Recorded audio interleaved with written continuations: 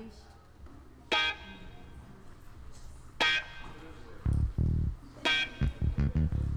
I want to welcome you to the Black Voices Candidates Forum. My name is Nicole Watson, and I am one of the organizers for your event this afternoon. A little bit about me and a little bit about Black Voices. I'm a fourth grade teacher at Rosa Parks Elementary. Woo woo to Rosa Parks. Okay, Rosa Parks. And shout out to one of my colleagues here, Mrs. Nicole Holden, who is fifth grade teacher at Rosa Parks. Wave a hand.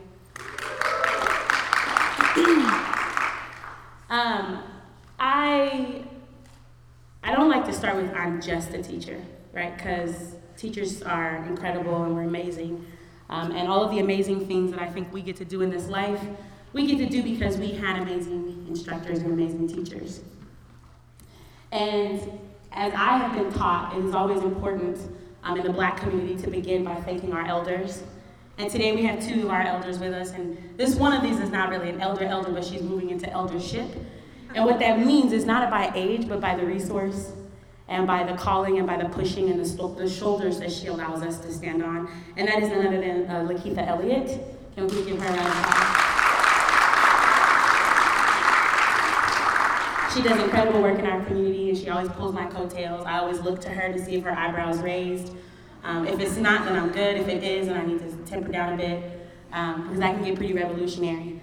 And as we know that this work is a marathon, shout out to Nipsey Hussle, rest in peace. This work is a marathon, meaning it's not a race, so that means the endurance of our elders is something that I think we look to, and I don't know if we're doing that in every community, but in ours, our eldership is really important. And she likes to call our elders Sebas. And one of the other Sebas that we have in the room is a retired educator who I call Mama Renee, but her name is Renee Anderson. Can you please wave and let's give her a hand? She might have been your teacher. And we start with that because it's important to understand the shoulders on whom we stand. And as a phenomenal educator, I can say that because I've been doing it for 5 years now. I'm still a baby in the classroom, but I stand on the shoulders of other phenomenal educators who've been doing it long before me, and I hope to be able to use my shoulders to help prop up the next generation of educators long after I'm gone. Black Voices started as a parent collective, really. I was teaching Black Parent Initiative classes through BPI, and I kind of was a little nervous because I don't have children of my own yet. And when the then CEO of that time, Charles McGee, asked me to teach those classes, I kind of thought, what am I going to teach parents who've had children who have either lost those children through the system or who are curious and interested in how to really re-engage on the campuses that serve their children? How am I going to teach a class to them? And those classes began as just a community space. And one of the ways in which I facilitated those courses was to really offer what I, as a teacher, had always hoped parents knew. And then it became this place where those parents began to deliver the information to me around the things that they wish their teachers had always known. And by that, we've just built a bridge. And the relationship building, especially in the Black community, is huge because we rely a lot on relationships and authenticity. And a lot of what you see today is a product of what we built together through the BPI courses. Many of those parents are still rocking with me. They checked you in today. That would be Tasha Coleman in the back, Yvette Davis, Allie, who's sitting up in the front. She don't look like she's doing much, but she's surveying the land, and she is. And what this effort, I think, encouraged us to know or inspired us to realize is that every single parent is significant. And if you talk to most teachers, one of the biggest things or one of the biggest concerns we have is parent engagement. How do we get parents in the classroom? How do we get them on the campuses that serve their children? Oftentimes we end up doing it by back to school night, which is raggedy. Because it's on your campus, it's in the letterhead that you used last year, and it's a low lift for us as teachers. And what these classes required me to understand was parents want to engage, but they want to engage where they want to engage. And so it required me to go where they were. And that was what the BPI classes offered. At that time, Jamila Singleton Munson and Rita Moore were running for Zone 4 school board. And one of those candidates came to me and was like, we want your endorsement. I was like, one, what is that? And two, how do I do it? And what we realized as a parent class was that we didn't really know much about the school board. We didn't know the members that currently sat on the school board. And when I did a little bit of research, I realized only 17% of the city of Portland had voted in that election or the election before. And I thought, wow. But yet these folks, these 7 folks, hold an enormous amount of power. And so I asked the candidate, I said, where can I come and learn more information about you? Where can I ask questions to be able to figure out, can you represent me? And there was nothing. There are tons of candidates forums for county commissioners and city commissioners and gubernatorial elections, but there weren't many for candidates that sit or run for school boards. And I thought, well, we need to host one. And so we did. And at that time, I remember previous board member Steve Buell coming and was like, where's the zone for me? And I was like, I didn't even know you sat on a zone, because we were still learning. And so what you see today is a product of that knowledge production, and how we've grown forward. It's not perfect. It is not by all means gonna dot every I and cross every T, but what this space is designed to do is be a space that's safe for Black folks and Black community members and Black students and families to be able to come and ask the questions that they might be afraid to ask somewhere else. This is a space that's unapologetically Black, and what that means is it's Black culture, Black music, Black folks, Black heritage, and Black excellence. And all that means is just needing to have a space that's our own. Doesn't mean that other folks aren't welcome, but it does mean that when I go to other forums, they're scary. If you haven't been engaged in those conversations, then you don't know what the context is, and it's hard to get involved in them. When you ask, you feel silly. In politics, we shouldn't feel silly, because if I elect you to sit on a specific seat, I elect you to represent me when I'm not in the room. And in order for you to really be able to do that, you gotta know me. And I have to be able to reach you and be able to know who you are. And that's what these are designed to do. If you want to sit at the planning table and you want to come and you and your organization, or you want to help lift, you are more than welcome. There's room, because we can make the table as large as we need to make it. As long as we realize that there are communities that are not in the room, and that things are being done to people and not along with or alongside. And we in this room can change that. So I wanted to just start with that and let you understand a little historical context about who I am and why we're here and what this event is really supposed to represent. It's supposed to feel like family. It's supposed to feel like love. If you see someone sitting by themselves, don't do that. We in a Black church. We don't do that. You see somebody sitting, you let them sit by you. If you see somebody struggling, you pull them along. That's Black church etiquette, and we're going to honor that today. So speaking of Black church etiquette, now I'm letting y'all eat in this sanctuary, but do not tell Dr. Bethel that I allowed y'all to eat. I'm gonna get a whooping. Do not let him know that I let you eat. If you spill a crumb, pick it up, please. Uncle Bruce is running around. He is the facilities manager here. We call him Uncle Bruce. He's your uncle now too. And he's gonna vacuum and clean when you leave, so that we can have church here tomorrow morning. So just treat this like your granny house. You would not dare put your feet on your granny's coffee table. And if you would, it's not your granny's house then. It's my granny's house. And I would never put my foot on my grandmother's table. So if you are eating, that's fine. Eat your food, drink your drinks, but just treat it like Nana's house.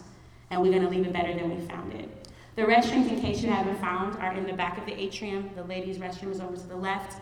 The fellas' facility is over to the right. We do not have gender neutral spaces here. This is a Black church. We don't act accordingly. I would hope that you would silence your cell phones. Doesn't mean that you can't tweet. Our hashtag is Black Voices PDX. We're on Twitter, we're on Instagram, we're on Facebook.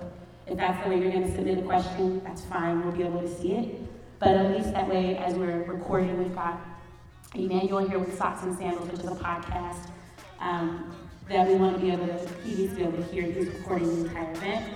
Maybe that's a taboo.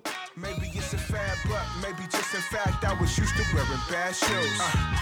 Nike socks, Birkenstocks. Oh, what a faux pas. Hold applause. I don't need a gold star or a cause. I just bleed my soul's call. I just let my soul talk. It could be a close call. I could be a lone star. Shining like the North It says Star. made in NEP, and I wore that strategically today because I am a product of Northeast Portland. A product of Portland Public Schools, and that experience for me as a child wasn't the best experience, and so that led me to want to be able to get into a place to work in our schools and give young boys that look like me, young girls that look like me, a voice and an advocate. And so I appreciate you guys coming out today. Clap it up for yourselves for coming here today. So how we're going to do this today, we're going to bring up our amazing candidates. We're going to ask them questions. And with these questions are specifically on how to deal with students of color, specifically African American students. And so with these questions, they will all have 2 minutes. Again, we are in a black church, and we are very, very cognizant of the time. If we get to the passing of those 2 minutes, I will redirect you, and we will get through that. So without further ado, we're gonna get this going. First, candidate representing Zone 7, we have Mr. Robert Schultz. Clap it up for him.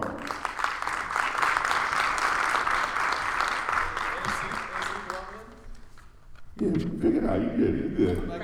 Now you're happy, yeah, here we go. I'm saying, see where you want, just not the middle, that's fine. That's right. Next up, representing Zone 3, Mrs. Deb Mayer.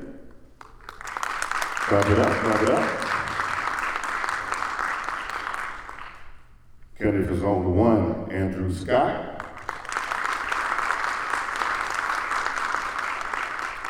Candidate for Zone 2, Shanice Clark. And last but not least, candidate also for Zone 2, Ms. Michelle DePass. All right, so we're gonna.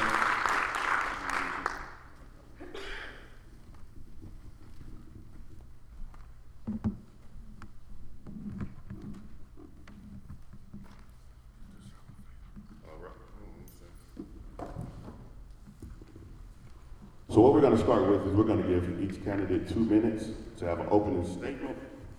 And with this, we're not going to continue. We don't want somebody to have to go first every time. We don't want anybody to go last every time, so we will switch that up. And so we're going to start off first with Zone 3. We're going to give you an opening statement. Deb Mayer.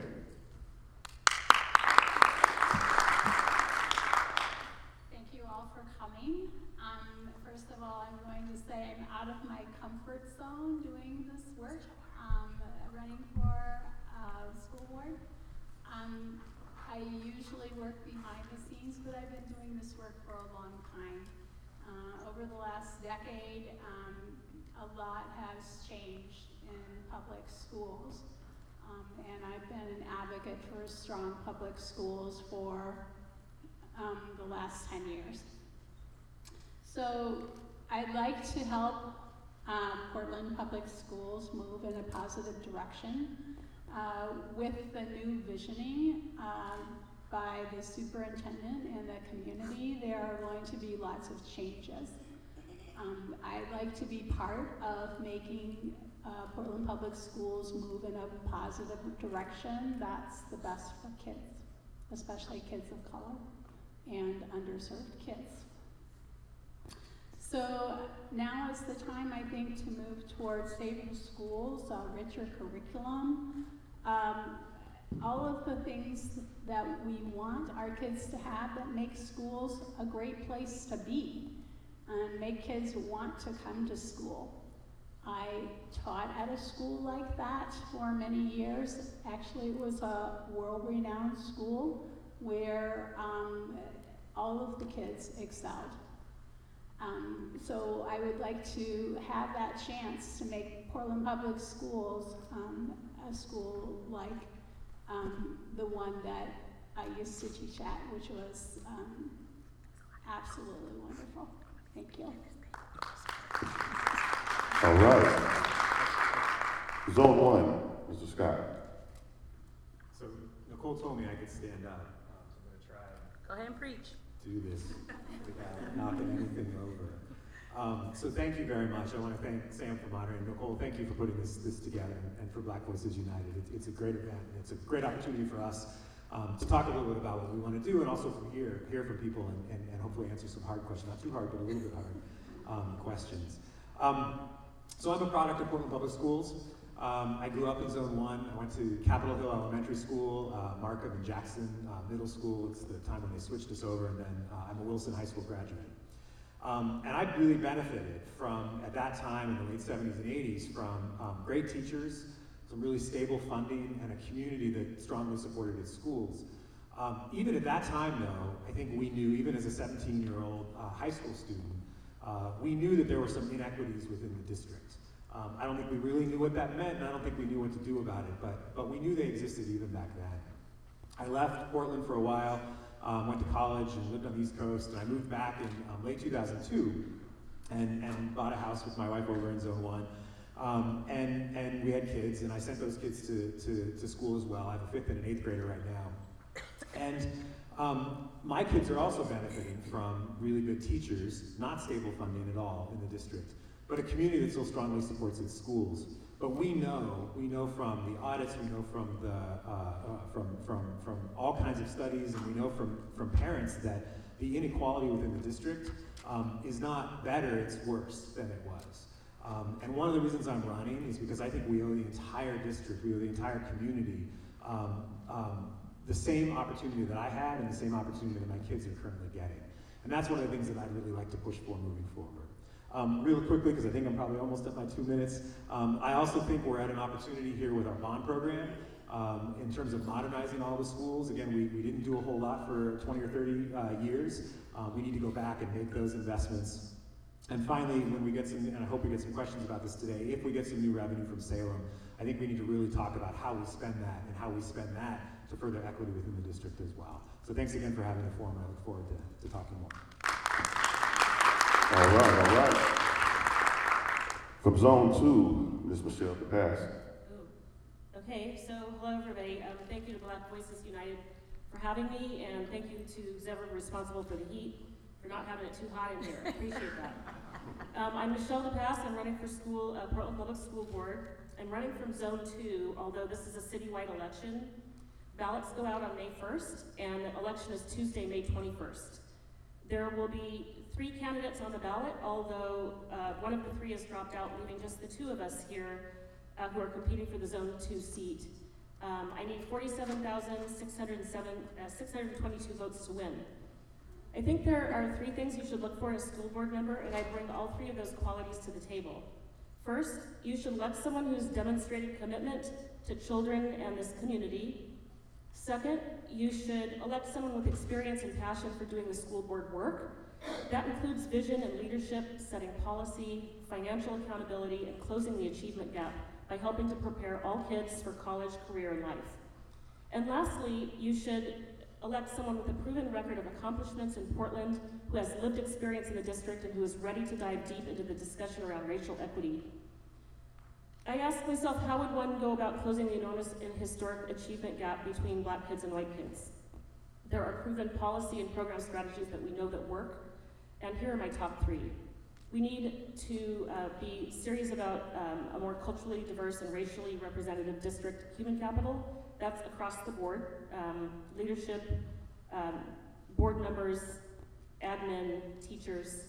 Recent studies show that kids exposed to diverse learning environments are better suited to the global challenges we face in the 21st century. The other thing I want to stress is that I come from a family of PPS teachers. My grandmother and mother retired from King Elementary.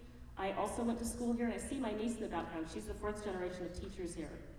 Thank you for showing up, Sharday, and I think I'm done. All right, thank you very much. From Zone 7, candidate Schultz. All right, I'm trying to stand it up thing because sitting down like this is not the best for me.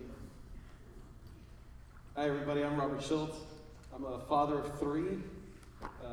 2 of them are at Franklin. I think that the student counselor is an incredibly pivotal position that's underutilized. I think that it could address some of these inequity issues by having a person that can help navigate the system that's overly complex and doesn't cater to a variety of students. One of my sons is a survivor of leukemia. You know, that's a phenomenal feat, but then we had to deal with PPS and his needs with a 504 plan, an IEP plan, special ed services, and those challenges shouldn't be there. And I think a lot of people fall into those challenged areas, and it could be better supported with better leadership and better respect for these different communities that are struggling. When you hear about classroom clears, that's alarming, and how they're applied to, which students they're applied to, it's very alarming, and I have not heard anybody really say, this is how we're gonna fix it. And I've not heard people saying, and we need to be fixing it. I've heard that about racial inequity, but there's other spin-offs with racial inequity that are tied into the same issue of how they're enforcing rules. And so if we're not talking about all of the things impacting the problem, we're not going to be able to fix the problem. Oh, that's digestible, sorry, a little wandery, but for me, as a father of students in the system, I see the system not working well. I'm afraid of what the product of the system is going to be in my sons. Are they going to go on to college? Are they going to be well educated with their high school diploma to, oh man, I'm bad with timing, to enter the workplace and be thriving in our communities, right? We want our kids to graduate and go out and work and be productive. And I don't feel strongly enough that the system is providing that now, and I feel like the only way to do anything is to step up and get in there. I wish there was someone else, like Zone 2 has great folks. I wish they were running for mine. I wouldn't even have bothered. So that's why I'm running, is I don't see better people out there. Thank you. All right, thank you very much. And last but not least, from Zone 2, Ms. Shanice Clark. Thank you. Thanks to y'all for being here. I know it takes a village to create spaces like this, so I appreciate this format for sure. I'm an educator, community organizer, and advocate for students, and Portland is my home, and I deeply care about those students and their families. I'm with students every day, working at a Black Cultural Center, and I also have the opportunity to partner with different organizations and schools and see PPS students, and that has called me to join this election. And I know through my educational training and educational leadership, I've identified that students and community members are also the experts in determining the indicators for student learning and success. And I don't see transparent and fluid processes that include folks in the heavy and important stakes that school board members are involved and oversee. So I also come from a working Jamaican family and a first generation, and I have an experience with trauma that disrupted my high school experience. And I know that folks in Portland also identify with this, and 76% of our students who don't complete high school come from low-income families, and that is a key reason why I'm running to try and center wraparound supports, restorative discipline practices, and stronger retention efforts to keep teachers and staff in schools. I know when restorative justice efforts were in practice that 50% of suspensions, for example, went down. So I'm definitely invested in restoring some of that work that has happened and has worked. And also I have experience doing and creating educational policy that impacts the livelihood of students. And that's a key part of this work and this role. I am committed to investing in things that will help further learning and motivate students, navigator programs, arts programs, and technical education. I definitely know, just really quickly to wrap it up, I know we need leadership that's accountable to frontline communities, and being on the front lines is an important part of a lens to bring to the board. And I also I want to center student voice, and that is needed at the Portland Public School Board. Thank each and every one of you guys so much for your opening statements. We did a good job. We did a good job trying to keep it at 2 minutes. We did all right. But as we continue, we have to be very conscious of that, and so I do not want to have to interrupt anyone, but if we can get through this and flow through, it'll be amazing. So the next step, we're about to go to our question and answer piece. Question and answer, we have specific questions that we're going to ask you guys, as well as questions that we've got from the community. So we're going to try to be very, very mindful of the time. If you have a question, there are 3x5 cards coming up and down the aisles. You say what? If you have a question, I've got some students who I'm not paying. That's critical. They're going to be walking up and down the aisles with 3x5 cards and a pen. They need the 3x5 card back when you're done, and the pen, so that we can make sure we pass it to other folks. We may not get to all the questions, but we will type those up at the end, and we can send them to the candidates post-event, and we'll post them in our Facebook page so that you can see their answers. All right. And so we are going to get into these questions. You guys are prepared. These are very important questions for our community. and specifically on dealing with students of color, specifically African American students. And so, as I said before, we are going to switch it up so somebody doesn't have to go first every time, somebody won't go last every time. Everybody will have opportunity to go first, and everybody have opportunity to go last. And so, starting off, we're going to start off with you, Mr. Scott. Question is, how have you been involved with PPS in the last 3 years? Great. Thank you. In 2 minutes, correct? All right. I've been involved in a few different ways, and primarily it's been through my kids' school. So my kids go to the Odyssey program. That's one of PPS's focus option schools. It's a history-based program, K through 8. And I've been involved just through the PTA, right, as my kids first went, and as a volunteer and doing some work with the school and helping out. And then a few years ago, when the district started looking at some boundary decisions, I got a little bit more involved because they were looking at potentially moving our school, and they did move our school. And also they began to look at some of the criteria in terms of how decisions are made in terms of how you get into focus option programs. And so if people don't know, focus option programs are citywide, and you put your name in, and it is supposed to be a relatively random lottery. However, there's a real problem with the focus option programs, and that problem is their lack of diversity. And that lack of diversity comes from a number of causes. Part of that's transportation, part of it's after-school care, part of it's the location of the program itself. And so as we went through that process, and we started talking internally, and I formed an equity committee within the Odyssey program, specifically looking at how do we diversify our program, and how do we, for the families of color that are in the program, how do we make sure they feel welcome? And we made some small changes. Some of the little things, like we were charging for things that we didn't need to charge for. We weren't necessarily having a very, the curriculum needed some work in terms of how we talked about different issues. And then there are bigger issues like the transportation and after school care that we started talking to the district about. And to be honest, the answer from the district was, well, we don't really have any resources. We don't really know how to solve that problem for you. That's not a good answer, and that's not an okay answer. And so I'd like to think we made a little bit of progress in that, but there's a lot more that needs to be made, and that's been most of my involvement through that.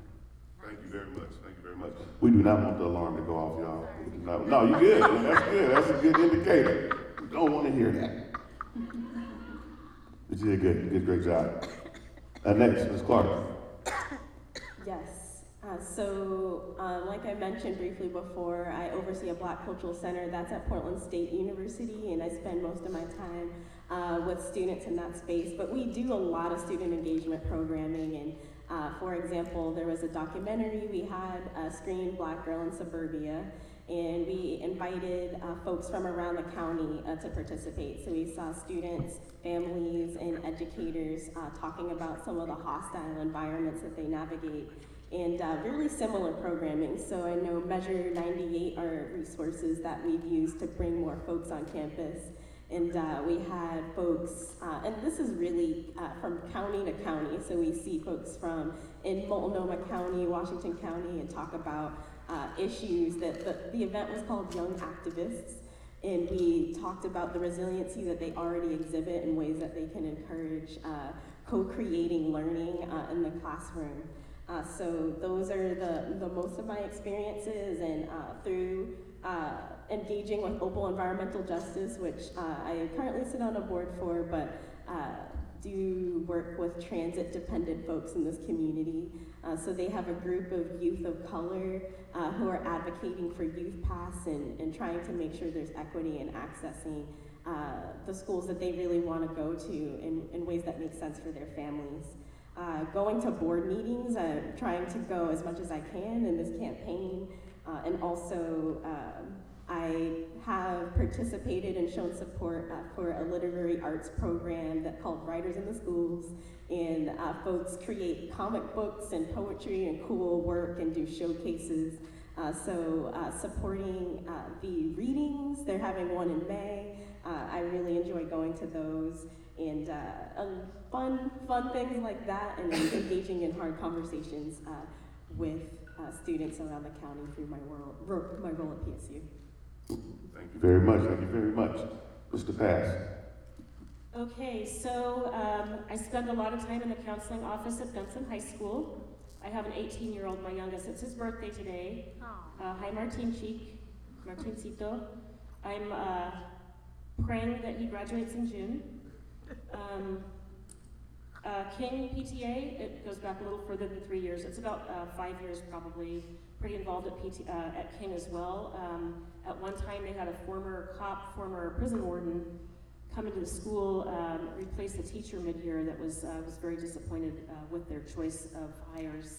I just taught a class recently at Madison High School on housing policy. I work for the Housing Bureau in community engagement, and I did a presentation to the economics and geography classes called Housing 101, Race and Place, to talk about how housing policy is based on racist policy. And then just yesterday, I participated with the Portland Opportunities Industrialization Center and Rosemary Anderson High School and Camas High School in a joint production of a production called 7 Last Words. And it was about the 7 last words spoken by the Black men that have been killed by police in the last 10 to 15 years. I Can't Breathe isn't 7 words, but it was a sung choral performance, very emotional, and it was an amazing way to see art work with this deep, with racism. How are we going to address racism between privileged white students from Camas that are presenting the production and Black children that are in alternative education here in Portland? And it was very moving. Thank you very much. Side note, I was supposed to host that yesterday, but my son got sick. Yeah, it was good though. Yeah, I went and spoke to the kids at Camas. It's amazing. You guys haven't saw it. It started with the University of Michigan's men's choir, and they brought it. It's amazing. Look it up. Nice to meet you, Miss May. Thank you. I came to Portland about 10 years ago. I have 2 sons who live here. I had retired and I wanted to find something to do. So I started working with a group called Oasis, which is older folks who go into the school and develop relationships with kids and teach them to read. It's a little different than the SMART program because it's a one-on-one thing, and so I was a tutor coordinator for several schools in North Portland. So I got to visit the different schools and know some of the principals and work with some of the kids and the tutors together. So that was my first experience with Portland Public Schools. And then later on, I became involved with Portland Parent Union, and I am on the board of Portland Parent Union. And we started out doing a Know Your Rights clinic with parents who were having issues with not knowing their rights as far as their children were concerned. So we tried to educate parents about that. I also was part of redoing the student handbook a few years ago. More recently, I testified several times in front of the school board about Wi-Fi radiation in schools and trying to raise that subject as maybe being a cause of the disruptive behavior that we're seeing in schools that isn't normal. So that's been my experience with Portland Public Schools so far. Thank you. Oh, what a faux pas, unmasked, unabashed, unashamed. Hear the voice setter, unacclaimed. Yeah, hear the voice setter, unacclaimed. I have 3 kids, so how am I involved in Portland Public School? I'm advocating for my children every week, every day, every month. I'm doing homework with them when they have it. Portland Public Schools doesn't do a lot of homework for a variety of reasons. It's frustrating, and sometimes it's great at others, but sometimes they do, and that's what I help them with. I'm going to the school board to fight against programs that I think are foolish and poorly thought out. I don't know if y'all are familiar with NAIA Generations Project, but they built low-income housing for Native American youth and then populated with African American families that were they're like the lowest of the rental scores, so it gave them a place to live, but then they offered them 0 programming. It's an absolute travesty, because you take a vulnerable population, stick them in one spot, and give them nothing. And so chaos ensued until services finally came on board, and I was advocating against the program from the start because it was clear that it didn't have a path to help people that were coming into that system, and I think that happens all over Portland. You have people that are white that come into minority populations, say this is what's best for you, and you don't have them listening to those communities. I was asked early in this process, how would you deal with some of these inequity issues? I said, stop asking white people, because frankly, that's not where the answers come from. If I'm a white guy on the board, my first job on this issue is to find authorities in the community to speak to these issues. There's consultants, bountiful consultants from the Black community that can speak to how we deal with these issues, but no one's listening to that. Yes. So for me, that's where I come from. I can bring a sense of, I'm a working guy. I got 3 kids, I'm a full-time single dad. That's what I do. I go to Scouts on Tuesdays, I go to Cub Scouts on Mondays, I go to Ultimate Frisbee now, my son's just started and they have a game. So I'm in my neighborhood association, I'm at East Portland Action Plan, I'm a neighborhood emergency team guy. So I'm doing all these things, and the goal is to be invested in my community. And as I continue to invest, I see constantly that there's a bunch of people missing from these conversations. All right. So trying to get invited to the cookout, right? I see you. All right, question number 2. We're gonna start with you, Ms. Clark. And so this is gonna be a 3-part question. And so you can pick which part you wanna answer. And so according to the 2019 Oregon Department of Education and Portland Public Schools audit, roughly 80 to 90% of PPS African American students did not meet grade level standards on the state's 2017-2018 achievement test. And so you can answer this in one of these 3 parts. A, what do you feel about standardized testing? B, do you believe that achievement tests are the best measure of student aptitude? Or C, what other measures should PPS consider? Thank you for that question. Yes, the audit definitely told us things that we already know as a community, the places of growth that we need to have within PPS, and maybe I'll try to address each of those points. I definitely think that testing has a purpose, but it shouldn't be seen as the only thing or the only tool that we use to assess student learning. And I definitely know that some of these tests are culturally insensitive and aren't doing the work of telling us how students are actually able to succeed in the classroom. So I think things like anthologies, portfolios, writing assignments, we can do climate studies and different types of assessment to address thinking about the differences in performance for Black folks and for other kids of color when we look at performance and ways to address it. But I definitely would advocate for using testing in ways that don't take away from the curricular goals that we need to meet each year for students, and absolutely thinking about other alternatives to look at data and to get data, and being in community with teachers and folks who are on the front lines to determine what actual assessment methods work, what assessment methods are accurate, and how they are showing up in the classroom. Thank you very much. Thank you. Mr. Bass, same question. You want to hear the parts again? No, I wrote down because I never said that. So I went to Metropolitan Learning Center where there were no grades.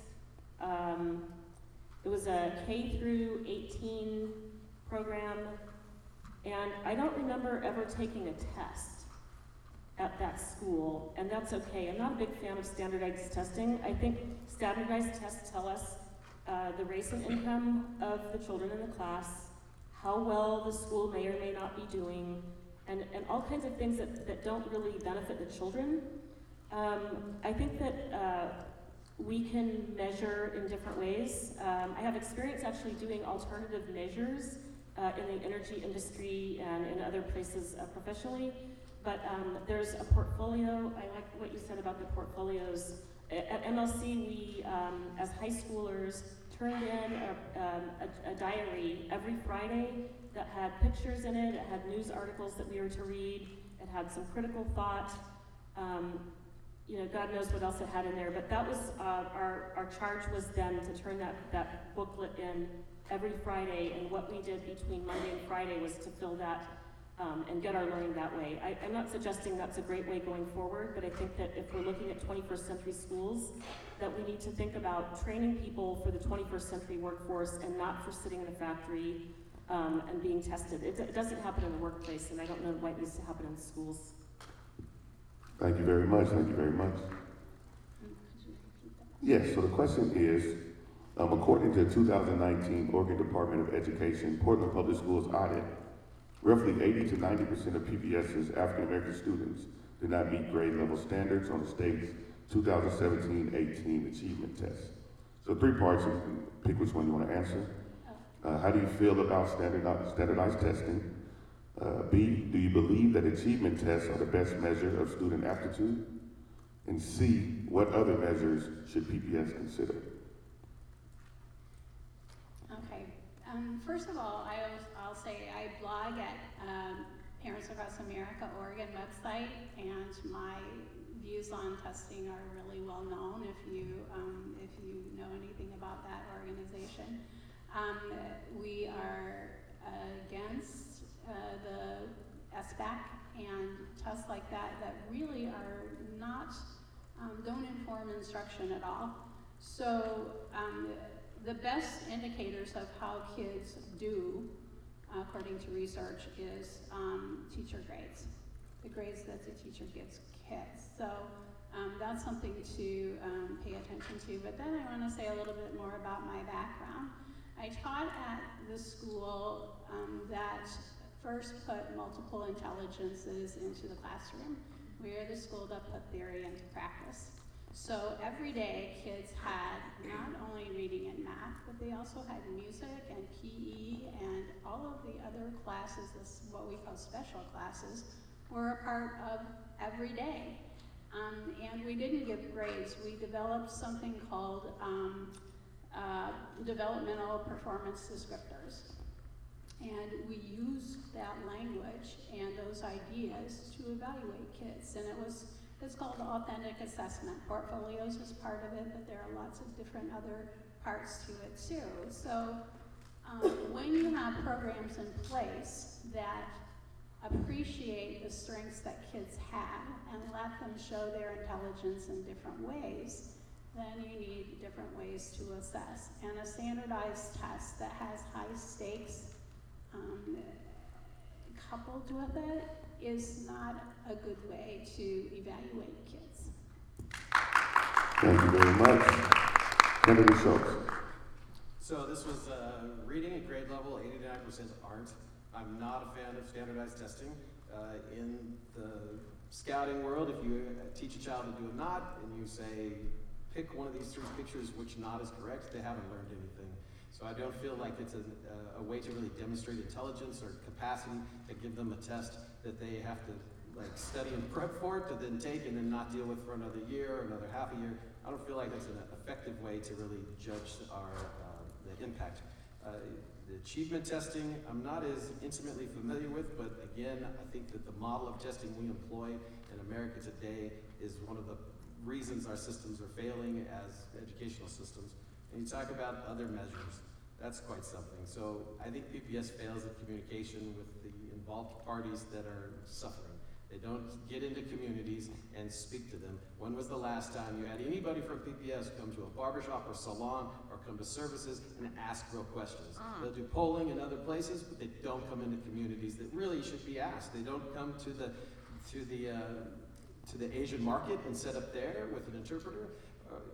They effectively don't step into our communities and really engage. And they expect us to come to Portland Public School Board and speak to them. And then they say, we don't understand why this stuff isn't working. Well, yeah, because you're not actively trying to get that information. And we have tons of paid staff that are supposed to be doing this job, and where's that accountability? So for me, the problems are all over the board, and they really reflect poor communication skills by PPS and a failure to invest in smaller communities by hearing from those communities. So I hope that answers. Thank you. Candidate Scott. Thank you. So I don't want to lose the basic premise of your question. The audit showed that 19% of black students, black third graders don't read, or I'm sorry, only 19% of black third graders read or write at grade level. That statistic is so appalling that if you could, it's hard to imagine if white students were succeeding or not succeeding at that same level. This would be a crisis that the governor would be involved in, the mayor would be involved in. You'd be pulling all the private businesses in to say, how do we solve this? And my question is why we don't have that same outrage over the fact that this is how schools are failing black kids today, and it's not new. It's a problem that's been going on for a really long time. So I think we need to keep saying it over and over again so that we can keep the focus on that in terms of really essential. Around the testing issue, I think this is really challenging. I'm going to echo some of the concerns that the other candidates have raised. I mean, I think to the extent the achievement test that you're spending too much time on and you're teaching to the test, they're high stakes for the kids. That's not good. They're not learning in that environment. My fear, however, is that if we aren't measuring somehow the results of what we're doing, it's going to be really easy for the community and for the administration and frankly for the board to ignore whether the equity efforts we're pushing forward are actually having an impact in the community. I think there's a really huge missed opportunity here to draw the teachers in at the table and to say what is a comprehensive method of evaluating our students. And our teachers know which students are succeeding. They know which students aren't. Our teachers know which students are progressing and which aren't. And I think that we need to get them at the table. We need to get the community at the table. We need to come up with a holistic way of measuring what's happening. But I think it really is important because as a board, we need to hold the superintendent and his entire staff responsible for solving this crisis. And it is a crisis. Great job, great job. You guys are doing fantastic. Yeah, he's staying under 2 minutes. It's tough. Thanks for that encouragement. It's tough, but you're doing a good job. I ain't mad at you. Question number 3. In 2018, KGW Channel 8 reported the Portland Public School Board is considering selling its administrative building in North Portland after the Portland Diamond Project, who offered the district $80 million for the site to build a Major League Baseball stadium. Go through that one more time. KGW reported that the Portland Public School Board is considering selling its administrative building in North Portland after the Portland Diamond Project, who offered the district $80 million for the site to build a Major League Baseball stadium. It's another 3-part question. So, A, are you aware of the ongoing discussions and pain regarding the albino vision? B, how do you plan to work with community to make major decisions on the administrative building? And C, what are your personal feelings on Major League Baseball's offer? Again, are you aware of the ongoing discussions and pain regarding the albino vision? B, how do you plan to work with community to make major decisions on the administrative building? And C, what are your personal feelings on Major League Baseball's offer? Let's start with you, Mr. Pass. Okay, I grew up in Albina, and I still live in Lower Albina, and I'm very excited about the opportunities with the albino vision. I'm aware of the discussions. My eyebrows kind of raised at that 80 million, thinking, wow, what could we do with 80 million? It's a lot of money, and we have a huge gap. Although I don't know if selling the building for baseball is the right answer. And I do love baseball, but I don't love it there. I love baseball. I was a Little League mom. I learned how to score, and sat in the rain for many Saturdays for years. And I love baseball. I also lived in Los Angeles for 10 years, loved the Dodgers. There's nothing like a baseball game, but I don't like that location for it personally. I'm aware of the discussions, and as a board member, I look forward to diving into those discussions with community, people that are impacted, people that live there, not just people that commute through there. All right, thank you very much. Thank you very much. Second question? Well, I have to admit that I don't know a lot about this topic. I have heard a little about it, but my feeling for public schools and the properties that they own is that those schools and the administration building and all of the real estate that Portland Public Schools owns belong to the people. And giving up or selling a part of something that belongs to the people should be a big discussion with everybody involved.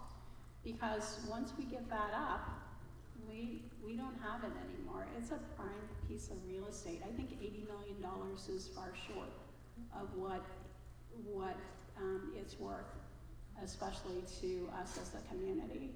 So as far as my feelings about baseball and sports in general, it's not something that I participate in a lot, and even a spectator in, so that's kind of a wash for me. My sports spectating and involvement was with my kids when they were soccer players and involved in swimming and other sports at school. So for me, that's not the big part of the question. The big part of the question is that property belongs to the people, and the people should decide as a community whether they want to sell it. All right, Kennedy Show, same question. Thank you. Aware of the Albina vision? Modestly. Working with the community? Imperative. Major League Baseball, I'm from Southeast Portland. I'm not a politician. Lens Park, they targeted us because we had a lot of money in our urban renewal fund, and they wanted to get a lot of that money to put Major League Baseball in our small park. They wanted us as a place for people with money to party. They didn't have plans for parking or traffic control or anything like that. They were really bent on, we want this urban renewal money, so we'll stick our team there. I don't know that this is the most make sense thing for our city to sell off these big properties when land is in kind of short supply, where the density is happening all over. We're bigger and bigger multifamily units, single family units, excuse me, and you're talking about selling off a huge resource for our Portland Public Schools. So what are they going to do instead? There's a major warehouse underneath that building, so where does that go? Are we buying land somewhere else? And then how does that all pencil out? At the same time, if we think we can lose this structure, then why do we still have it? Like, why? This is not, my frustration with the Portland Public School and the school board is you have 6-figure races. People are spending hundreds of thousands of dollars to win a volunteer seat that by some reports takes 80 hours a week. And then they're gonna say, hey, let's sell this building for $80 million. They're not talking to poor people. I would, if it's $80 million, how do I best capitalize on that? I don't have a lot to be selling something off. I still need a place to live. Well, they still need a place to meet. Our board still needs to be someplace.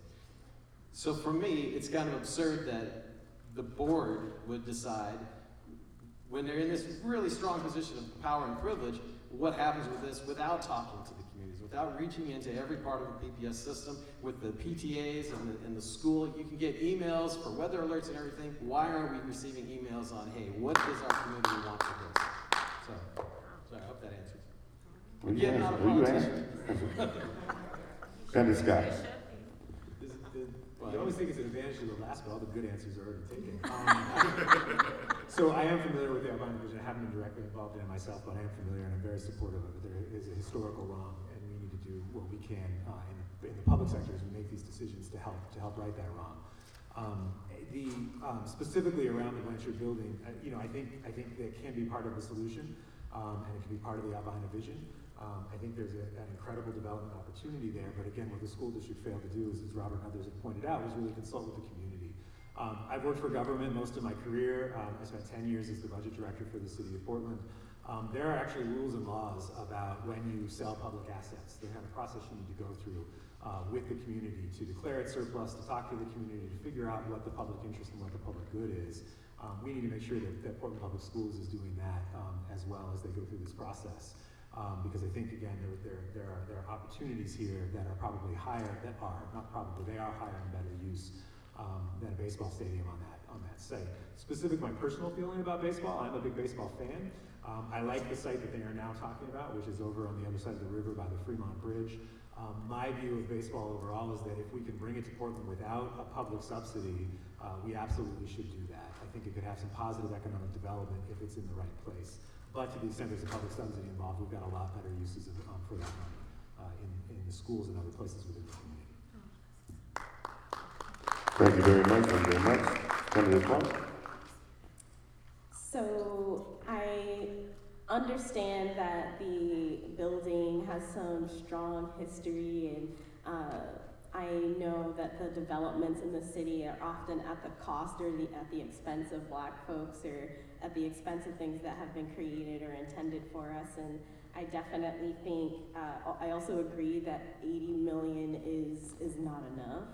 And also, I definitely want to acknowledge that the building could use some upgrades and attention, and I'm just not sure that baseball is the direction or pathway to do that. I also am, I see in other cities, they have major league baseball teams or big baseball or different basketball teams that aren't necessarily in the main city or in the capital city. It can be in Tualatin, it can be in a nearby city that has a different dynamic and history with how buildings are acquired and how communities are engaged. So I would advocate, if you're asking my personal opinion, I wouldn't advocate for that, but I would advocate for community benefit agreements and processes that would engage folks who are directly impacted by the development. And I'm just thinking about congestion with traffic and all of the ripple effects of something like that in that particular area. And also, we got a lot of staff that works there, and I'm not sure if there's a comparable space like that in Portland that could be accessed at the rate that we need. So those are critical questions, and I think if it's not at the expense of our youth and our public, I'm all for having a baseball team, and I think that would be really great as something that to get folks engaged and excited, but not at the expense of us. All right, thank you very much. Ms. Mary, we're going to start with you. Question 4. Please describe how you will ensure that the PTS social studies teachers can implement the new statewide social studies standards. Question again is, please describe how you will ensure that all PPS social studies teachers can implement the new statewide social studies standards.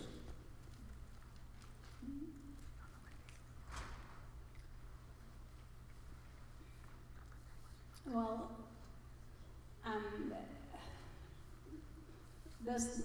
the standards, first of all, guide teachers, you know, they are required to teach a curriculum, but I think there are things in place that other school board members have worked on that have to do with multicultural programs that we should not forget exist.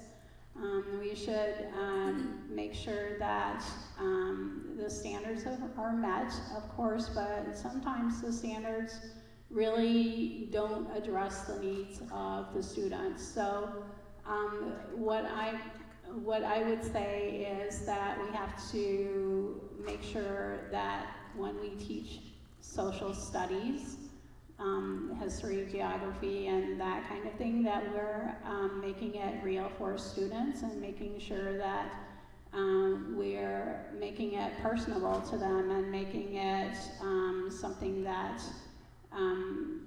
is meaningful to them as curriculum should be.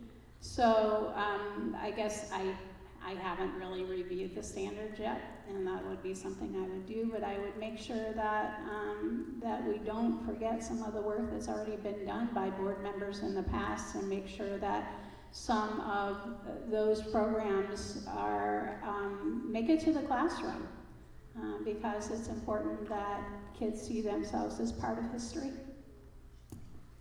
All right. Same question. No, I will ensure the social studies standards, right? Ethnic studies. Sorry. Ethnic studies. Ethnic studies. Ethnic studies. Excellent. Ethnic studies. Ethnic studies.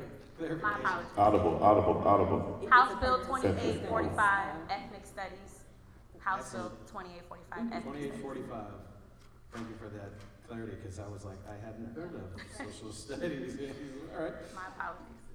Is everybody familiar with proficiency grading and the ridiculous way it's implemented. I have 2 kids, they have different classes. This teacher implements proficiency grading this way, that one that way, and when I come to the vice principal, actually when I come to the teacher first, because per the contract you have to talk to the teacher first, and then you can have a vice principal, and then you can escalate. It's a very clunky process that's anti-parent power, and I don't like that personally. At any rate, so once I go through that, there is no answer to it. Like, there is no, now they'll deliver consistently. There's no punitive element because you have a contract to negotiate how that gets rolled out. I'm afraid that this will fall under the same thing. That this will fall under the same, this amazing teacher rolls it out this way, this teacher doesn't really understand it or has a different belief in something else, and I'm afraid that that's what's going to happen. And as I understand, the power of the board is to hold the superintendent accountable to make these things happen. And if the superintendent doesn't want to do that, then that superintendent should go away. And I don't think we should be doing a national search for another superintendent. I think we should look in Portland and start bringing people from Portland into these positions because they know Portland best. And we see this across the city. Not to get off of PPS, but we see this when the police chief was hired. Luckily, we have an amazing police chief now. But when they continue this national search, it really is void of a recognition of our neighborhoods, our communities. And with this in particular, I fear that the rollout won't be uniformly applied and that the kids will suffer from it. So what would I do? Hold the superintendent accountable to make it happen. Thank you very much. Great, thank you. So I think it's really important that our teachers have the support and training they need in terms of implementing these new ethnic studies standards. And I think, pivoting a little bit off of what Robert said, there is this question of sort of the board's role and the superintendent's role. It's the superintendent's role to implement these new standards, and it's the superintendent's role to make sure that's being rolled out correctly and throughout the district. It's the board's role to hold him responsible for that. And I think that's where we have to ask the right questions. We have to make sure the resources are allocated to make sure that that's happening. And we have to be double checking, right? I mean, we can't just listen. The superintendent tells us it's okay. We've got to be checking on our own as well to make sure that is happening. One of the things that, as I mentioned a little bit earlier within the Odyssey program, it is a history-based focused option program. And as such, there is a lot of history that has been poorly taught for a long time. One of the things that we as a community came together in this last year, Civil War is a huge focus, right, for the middle school students. And one of the things we did this last year was send the teachers, we worked with the teachers, raise the money to sort of front it, the school district reimburses them later, so they could do 2 weeks of specific training over the summer to look at the curriculum of Odyssey through an equity lens. And it really shifted how we teach about Civil War, and it really shifted to a much more focus on the causes of Civil War, slavery, the build up to it, something that we hadn't been doing as good a job of. And I think that it was that collaborative approach. The teachers wanted to do this. They were happy to give up 2 weeks of their they were willing to give up 2 weeks of their summer vacation to do it because it was really important, and the curriculum at the school is better now as a result. So again, I think it is really important that our teachers feel supported in implementing these new standards, and that as a board we hold the district accountable for doing it. Thank you. And I just wanted to say, I think both of y'all were right. To my understanding, House Bill 2845 is a social studies centered bill, but is a mandate for ethnic studies within social studies. And folks from our youth from Apano and youth from Momentum Alliance, which is a organization with youth of color addressing the needs and gaps that they experience, were involved with making that bill pass. So I would definitely think that including those folks, centering Black communities, SEI, folks who are on the ground right now, working with youth to be involved in that implementation side and connect those folks with the advisory group. I think I would also echo our relationship or communication with the superintendent is going to be key and critical. And there is work that has been done in this community for years. I'm thinking about the African American baseline papers, social studies curriculum that folks like Joyce Harris helped implement. So pulling those pieces that already exist, we don't have to reinvent the wheel, but build on what this community has already been working on into that implementation side. And as a culturally responsive educator, I would advocate for a set of principles or guidelines as we navigate this process at centering co-creation of learning in conversations about hard histories and making sure that everybody feels affirmed, reflected, and celebrated as they show up in these conversations as their authentic selves, and making sure that educators, youth, and different folks who are at the table making this bill pass, and more folks who need to be at the table in the implementation process are things that I would absolutely advocate for. Thank you very much. So HB 2845 directed the districts of the state to form a body, an advisory body that would be made up of 14 people from various ethnic communities, and we absolutely need to fully implement it. The start date, from what I understand, is the coming school year. And the ethnic studies is an effort to recognize the histories and contributions and perspectives of ethnic minorities, and not just in high school, but in kindergarten through high school. So it's an important element of, all of the kids' education throughout their educational career. And yeah, Momentum Alliance, Apano, and several other groups came in coalition to make that happen in the 2017 session. And I'm fully supportive of it. I think it's really important for us to know our histories and to have, to be reflected in what we're reading, especially for our children to have people to look up to. Thank you guys very much. Thank you very much. All right, so one more thing. If you guys have a question, you can get a 3x5 card, write your question down, and we can get that question answered for you. So again, if you guys do have questions, feel free to write them down, and time permitting, we will get to as many of these as possible. If not, they will be on the site. You guys can go and check it out there. And so this next question was an additional question, but I want to put it in now. We're going to start with you, Mr. Schultz. How do you plan to advocate specifically for Black and African American PPS students? Again, the question is, how do you plan to advocate specifically for Black and African American PPS students? I mean, to advocate for, I think, is to first listen to and be involved with, come to service, go to gathering places, invest in the personal time of connecting with these communities, specifically the Black community in Portland.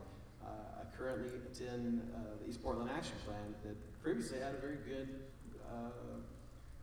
participation from several minority communities, and it was a phenomenal place to network in here and get the pulse of what's happening from the view of those communities, because frankly, looking at it, I can't make determinations. I can certainly recognize that bad things are happening. We're not evolving. Our educational system's been failing at this for quite some time, and yes, there's been phenomenal successes that people have fought every inch for and deserve to be honored for, but we're still not getting there. Each election cycle comes, and it's the same folks that come out. They have a lot of money behind them. They're very connected to parties. They owe debts for endorsements and things. That's my personal view. And they get to this position, and then what?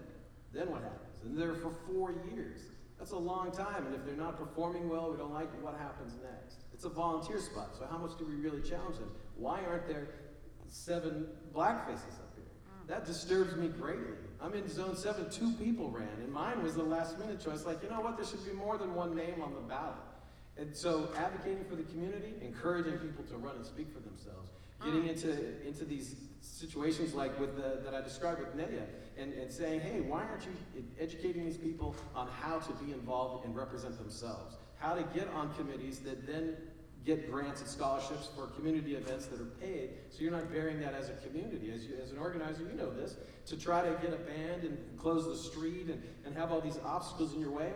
Those same obstacles are in our Portland public school system, and I don't think enough people are legitimately saying, I want to hear from those people, and actually going into those and doing that. They say it until they get on the board, and then something different happens. And it's often, and to be fair, oftentimes life takes over, right? And the hopes don't happen. But I've been kind of, I guess, living this for some time. I wanted to know more about how systems work when I saw things being employed that I didn't think were fair, and now here I am. I put my name down. and have, attend all these great things, because I love this, frankly. I ended a trip, I was with a bunch of scouts up in Camas, and left early, sorry, I'm over time, to come here.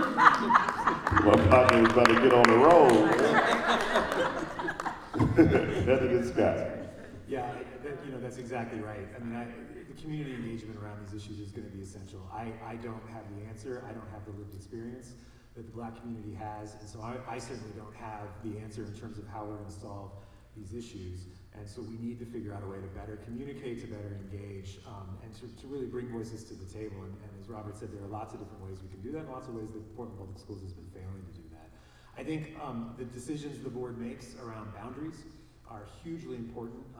We talk about gentrification, and we talk about development, and we talk about decisions by Prosper Portland, the city of Portland, and zoning that impact that. We don't talk as much about school boundary decisions, which are a major driver in gentrification, both positively and negatively. That's got to be part of the conversation as we talk about boundaries. What's going to be the impact on that school, and how do we make sure that those boundary decisions, again, ameliorate some of the historical wrongs and are always done to benefit the schools that the district has failed in the past.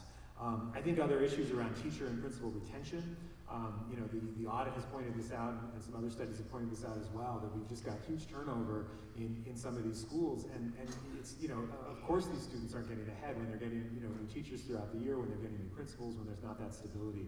We've got to figure out a way to bring that stability as well. But first and foremost, we need to figure out a way to engage the community so that the solutions that are coming to us are in fact community-driven solutions and not top-down board solutions. Thank you very much. I definitely know the system and how it functions now is failing Black students. So I think for a long time, we know organizations like Black United Front and a number of other groups, SEI, Black Parent Initiative, have been holding it down and filling the roles that are unable to be filled with the structure and staffing of PPS. And I think there's a number of things that I would advocate for, and I've dedicated my life to centering Black student success, and my own experience has definitely painted the way that I move through this community. And I know restorative justice discipline practices have worked for Black students in PPS before, and I would definitely be invested in bringing it back. We know recently Jamila Munson wrote an article and mentioned that Black students in middle schools are disciplined at a higher rate than white students. So thinking about the practices that are happening right now to be more holistic. I don't want to see kids being suspended under the age of 7, for example, and also just centering early learning initiatives that encourage folks to be motivated to learn and show up to school, and also have a wraparound approach. So staffing is also an issue with a lot of transition with teachers and principals, and I think when folks feel nurtured and invested in with their own jobs, we're going to see their ability to reach Black students even better. So those key things are parts of things that I would want to do, and also this boundary review process needs to decenter voices with lots of wealth and access, and recenter the communities who are most impacted, and protect the teachers and experiences that we deserve. Thank you very much. Thank you, that was awesome. So how am I going to show up for Black children? I've been a member of this community for, I'm not going to say the number, but a very long time. And I know one of the biggest challenges that I'll face, should I be elected, will be working with the dominant culture establishment to do the deep community work that's required to get people in the room that need to be in the room. As a community engagement professional, when I'm looking at an issue that I need to work with community, I always rank the stakeholders in the universe, and the people that are most impacted by any decision made, especially by a public entity, need to have people around the table who are the most impacted, and hear from them first. and you go out from there. I currently do a lot of work in Northeast Portland and in the housing arena, and it's been difficult to convince my team members the importance of showing up at barbershops, at churches, at grocery stores, and that I can do organizing work in those spaces, even though they're not the traditional, they're not the urban leagues, they're not the SEIs, which we also work with, but that we need to meet people where we're at. And so in terms of advocating for Black kids, it is the reason I'm running. It is the reason I'm running. I'm running to advocate for all kids, but specifically want to be a voice for Black children. Thank you.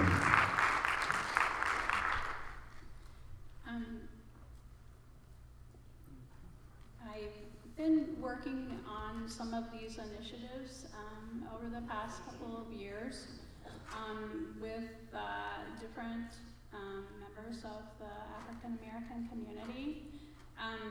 We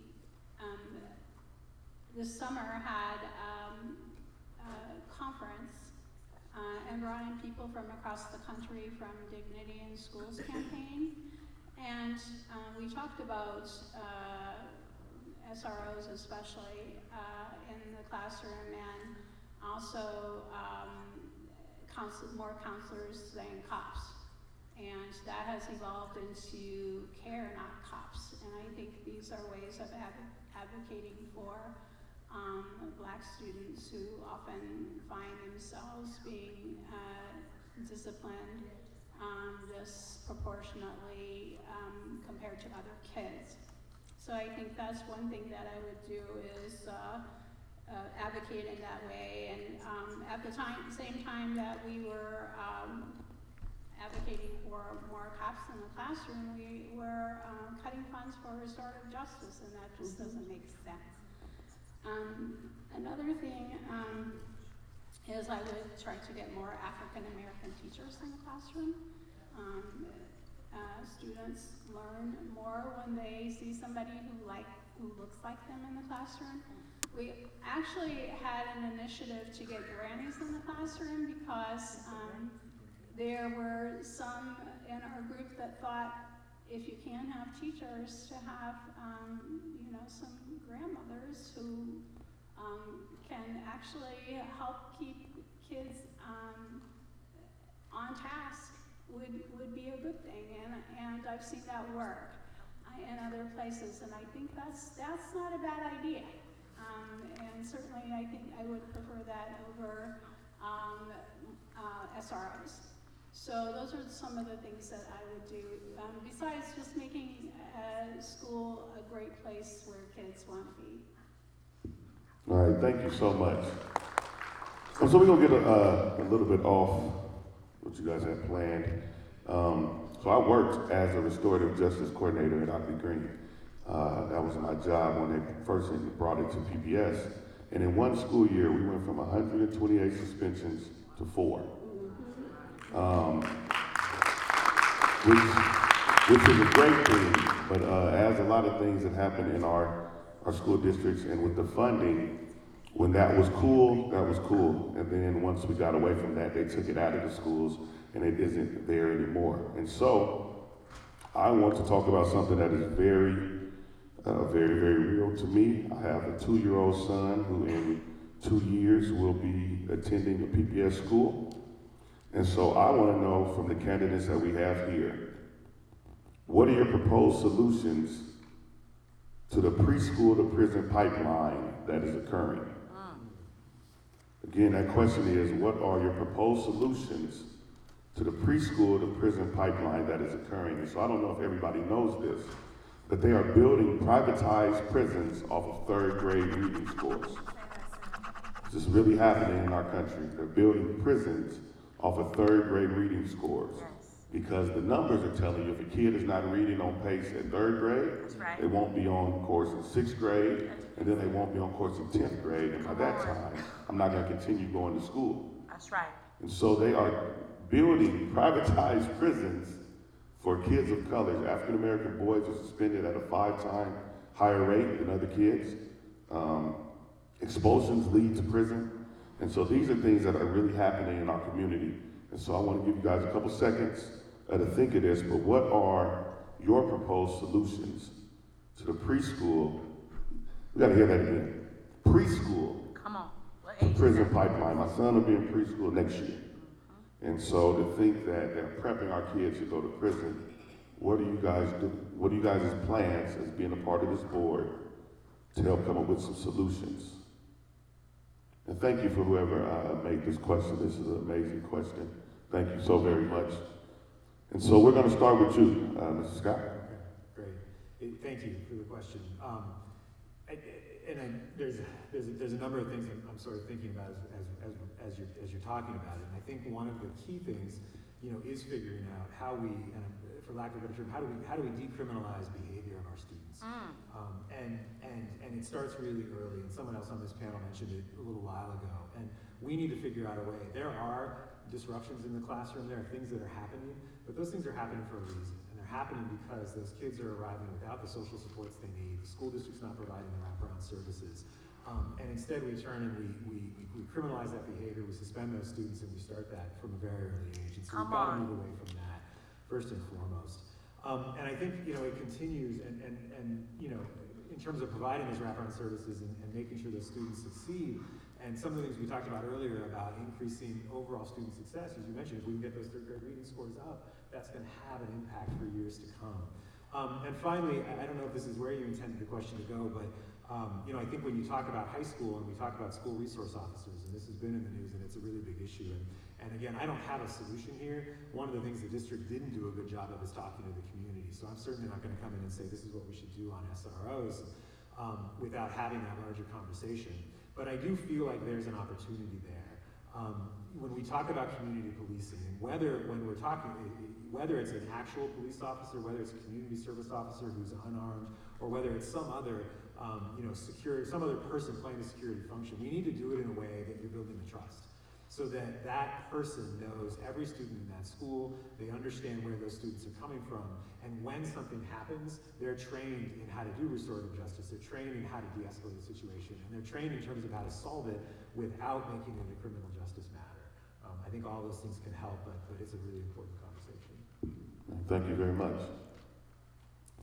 Thank you for that question, and that, to be quite honest, has fueled the reason why I'm running for the school board and why I am an educator, and I have felt the impact of being thrown into suspensions and being disciplined in ways that weren't meeting my needs as a student, and those prison-like environments, harsh policies that don't acknowledge holistic approaches to learning and looking at a full picture, a full person story, are things to think about. And I also wanted to point out that there are schools called Sun Schools and PPS that have partnership with the county, with wraparound supports, after-school programs, investment in arts and access to health services and food assistance, housing assistance, and those are the things that we need to think about in all of our schools to determine those other socio-emotional needs that students are showing up with. But thinking about early learning initiatives are important, since we know that third graders who are at reading level are more likely of staying behind. So we need to have strong literacy programs for our young folks, and also the restorative justice efforts, the wraparound supports are critical.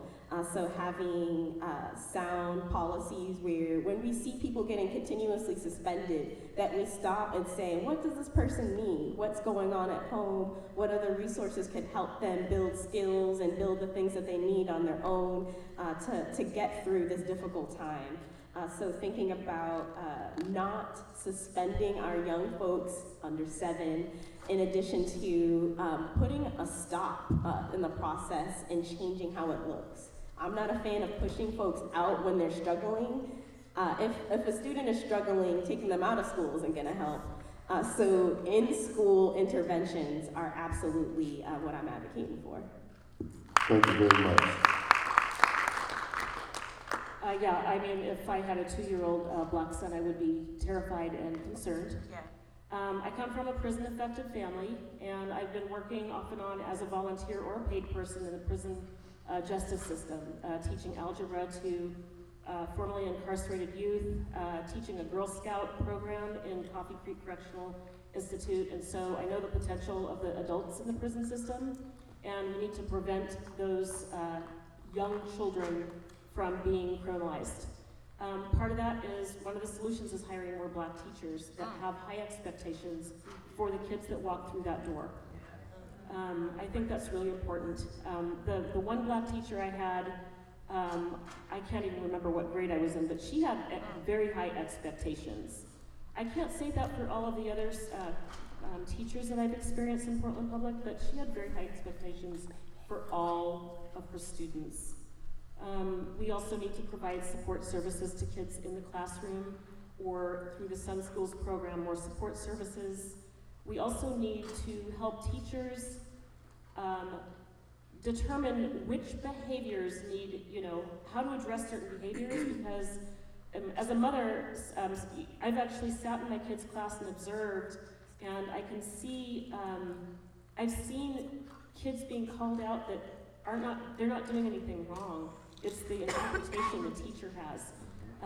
I think it's really important for our teachers to get additional training on how to deal with Black boys in particular. Yes. Come on now. Take it there. I think the education that kids are going to get in the future is going to be very different than our education. And we need to be involved and to make sure that kids are getting the kind of education we want them to have.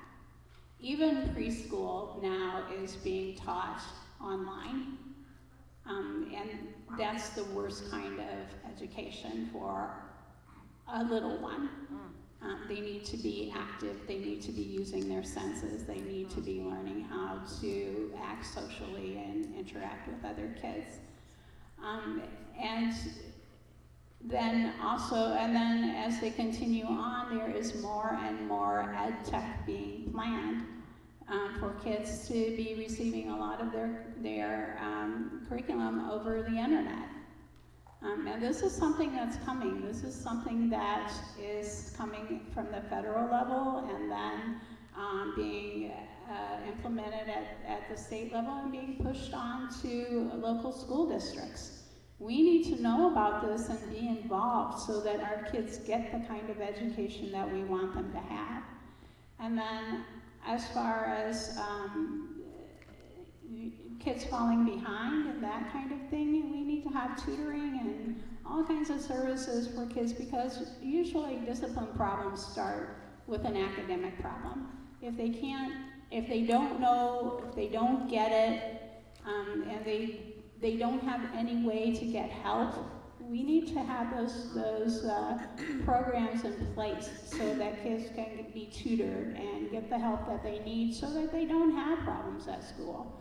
And we also need to give them give them opportunities inside school to have choices to learn what they want to learn. And all of those different kinds of things can help kids succeed at school, especially Black kids whose talents so many times aren't recognized in the general curriculum. So parents need to be involved to make sure that their kids are getting the kind of education that they want them to have. And I think that would cut down on the school to prison pipeline. Thank you very much. Is that cool if I stand up? Come on, man, you about to preach. I get a little pissed about this topic, frankly. Here I am, a white guy, and I hear this, it sickens me. We shouldn't have a pipeline. Any kid going through the system should have the same opportunity. That's not real. And it disgusts me that in the Black community, the things you make money off of are sports, hair, and prison system. I mean, it's messed up, right? I'm just gonna say your church.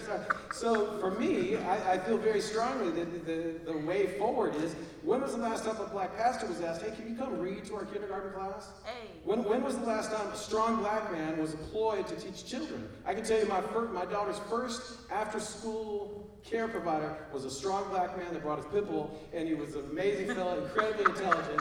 And I was so happy that was her first interaction with a person in power, in education, that could break this paradigm that, a strong black man can't educate? And what about bringing ex-cons back into the classroom to teach and speak on the travesty of our system and tell those young minds, hey, you need to pay attention here, let's read together. Yes. But that's impossible, right? Because they got a criminal background, you go through all these hoops. Those kind of creative solutions of bringing community members back are where I think the answer is. And I don't think it's explored enough in PPS and generally in our society, and I think that this is beyond PPS. We have a shortfall in our budget. Why aren't we looking at our local cities and municipalities and say, hey, this is the product of our whole societies, these children. This is this is what we're going to retire to, is these kids. So if we're not taking care of them, then we're failing as a society, and every part of our society should be stepping in. Portland Prosper, the PBOT, everybody should be weighing in on this. And frankly, and I'm sure my time's about up, black success is societal success. Yes. Just as much as Native American success is society success, Asian American, all of these minority groups are the success and future success, and I think it's a travesty that we haven't dealt with this, and a lot of these folks have been around and had the opportunity and still haven't fixed it. We need different people doing this. That's my guy. But we want to definitely stay mindful of our time. No, you didn't. No, I'm not talking about you. Did great. So I'm going to ask you guys one more question. And after this question, we're going to get into our closing statements. So the final question for you guys, this is a big one for me. The word equity has been used frequently in education. What does equity mean to you? And how do you plan to lead with equity as a board member? Again, that question one more time. Is the word equity has been used frequently in education. What does equity mean to you? And how do you plan to lead with equity as a board member? Let's start with you, Ms. Clark.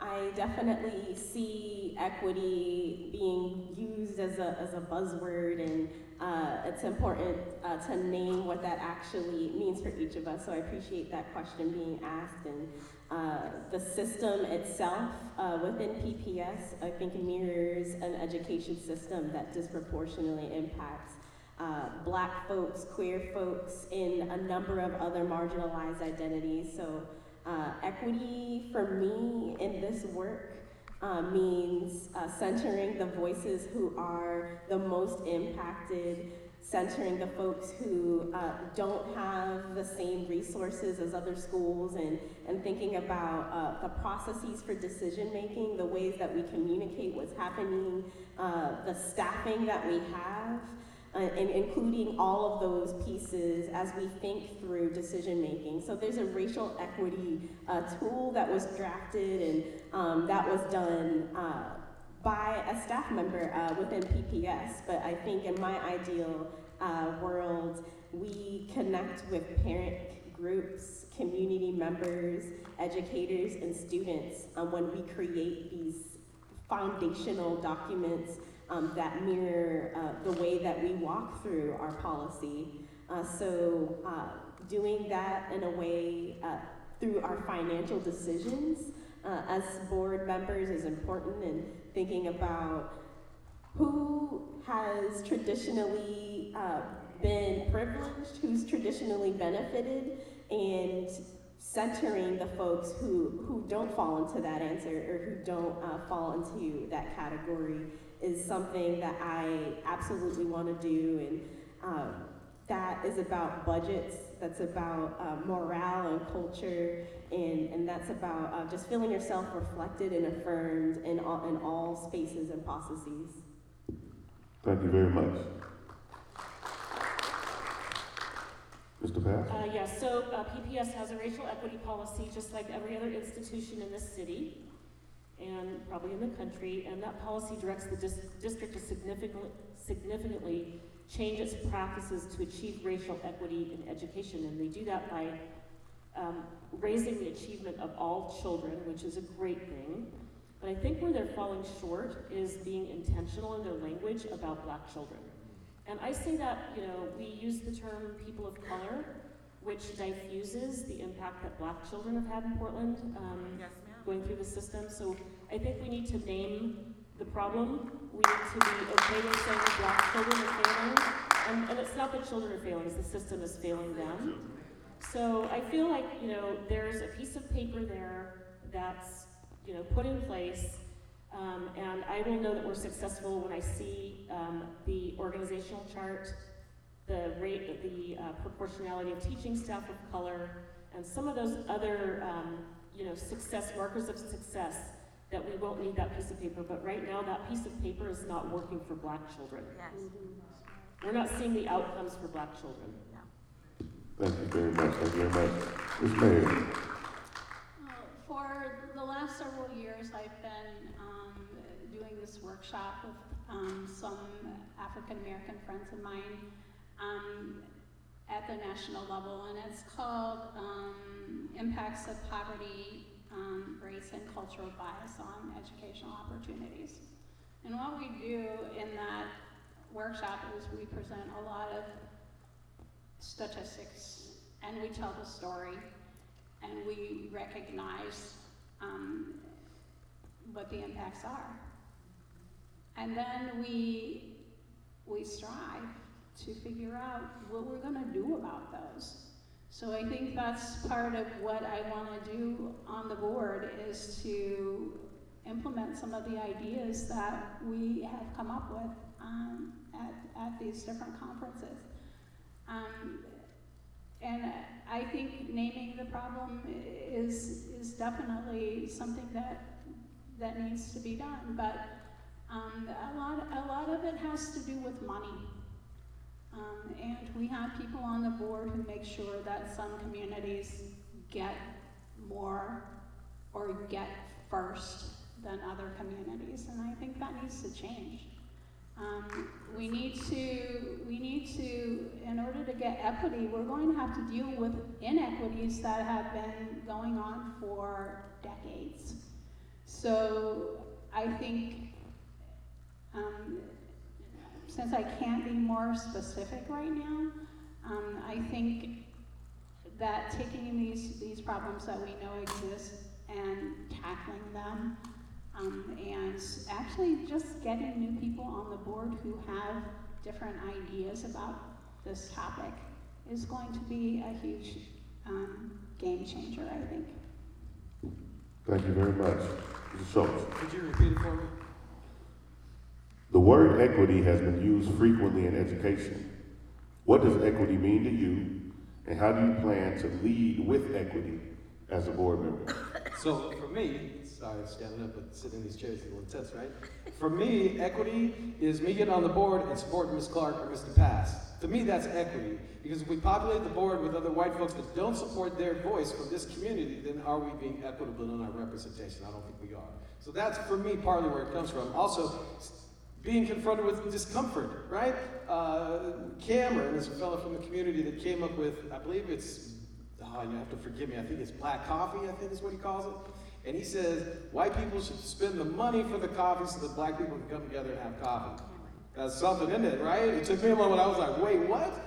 But that's the purpose of that, is to challenge you and to accept that that is needed and be aware of it and to be a part of it if you choose, or just have it on your radar, right? I mean, to me, he has his own purpose to sell it. We'll say it much better than I. So for me, equity is a matter of looking past the quality of access. I've dealt with this recently where they say in an after-school program, everybody's welcome and the cost is $70. And you go, okay, well, everybody with $70 can put their kid in that program. And then they say, now this free one, equal access to all, and it's free. Well, what about the kids that didn't have the $70? Shouldn't they have a little bit better chance at getting into that free class? And isn't that a true equitable access to that service? And I'm not saying only them and you exclude the others. I'm saying you terrace the things so that it allows their access. And I think that attitude and that thinking should dominate our public school system. We should be thinking of ways to bring the folks that aren't showing up into these situations for services or after school programs, etc. I think there's some phenomenal folks in the SUN program that have a better view of this thing. They're feeding people in masses to get understanding of what their student body is.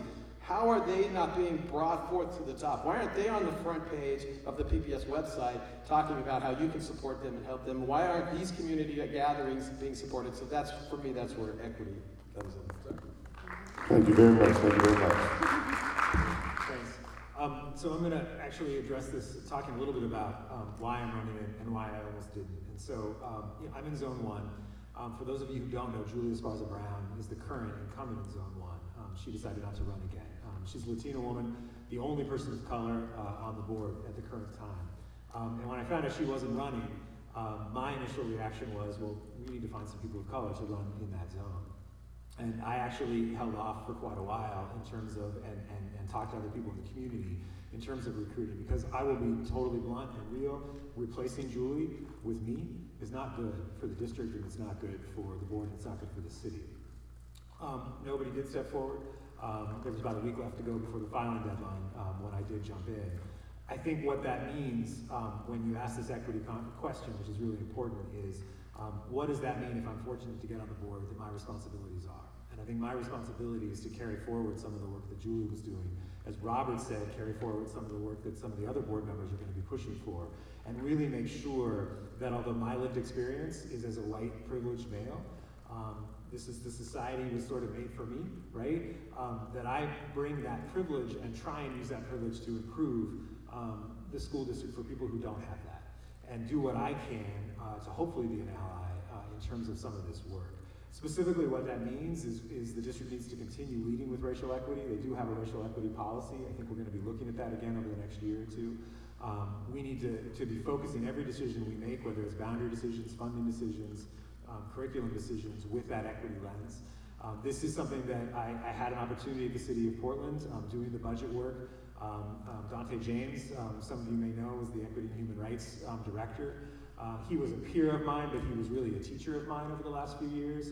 He helped me understand my role in those budget decisions at the city and how to bring equity into that conversation in a way that I didn't know how to do before. And I hope that's a skill that I can bring to the board if I'm fortunate to get elected. So, thank you. Thank you one more time, man. You guys have done an amazing job. And just so we are clear on what equity is being impartial and being fair. I know a lot of times we hear a lot of stuff about equality, and equality is giving everybody the same thing. You know, if I gave everybody here a size 11 pair of shoes, some of us can fit them, some can't. Doing that equitably would be giving you what you need, and so I appreciate you guys' response to that. And so what we're going to do now is we're going to give you guys all 2 minutes. You guys are doing an amazing job at staying in 2 minutes.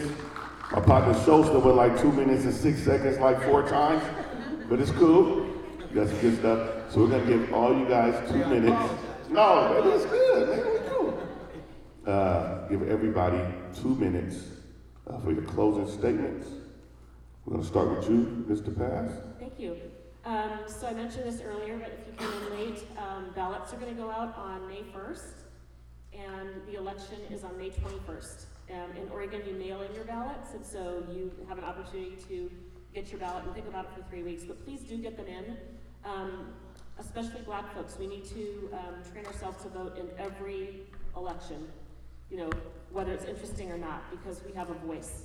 The other thing is I just want to let people know it's my first time running for office. I've been endorsed by the Portland Association of Teachers, the Oregon Education Association, For Our Children's Future, which is the organization that's comprised of former PPS board members, Stand for Children, Governor Barbara Roberts, and Senators Lou Frederick, Abel Gordley, Margaret Carter, and multiple labor unions. As a 25-year volunteer in the classrooms, I've taught business basics to 5th and 8th graders at King, and in fact I taught in my mom's class, and at Beaumont Middle School. I led outdoor recreation adventures for low-income youth. I still do that. I facilitated Girl Scouts Beyond Bars at Coffee Creek Correctional. That was an amazing, transformative experience for me. I've taught algebra to formerly incarcerated youth, also transformative. The best students ever, I mean, they actually wanted to be in the algebra class, where most high schoolers don't. That was to get them into pre-apprenticeship programs to get into the electrical union. And of course, you know, I volunteered in my own kids' classrooms, you know, for the last 16 years or so. So I'm asking for your support today. I need 47,622 votes to win. And would appreciate your support and consideration. Thanks. Thank you. 47,622. That's a great number. Ms. Mayor. Okay, I've been involved in education all my life. Excuse me. For the last 40 years, I've been, I started out setting up libraries in public schools. And then when my kids were little, I volunteered at school, and I liked school, so I decided to become a teacher and an administrator, and then I was a university faculty member. And now more recently, I'm an education advocate for strong public schools, and I blog at Parents Across America, Oregon. So you can find my views on education there.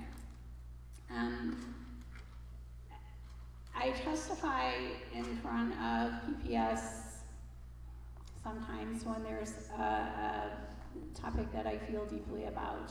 And the last time I testified, I was mid-sentence, and I thought, I really should be on the other side, making decisions and having a vote instead of just testifying all the time. So I decided to start thinking about becoming a school board member. And I was watching my zone, and 2 days before the deadline, nobody had signed up to represent this zone. So I decided I would, and then the incumbent had declared, a day before. I thought I would make a lot of different decisions than she makes, and I think that would be good for Portland kids, and especially African American kids and kids of color. So that's why I decided to be here.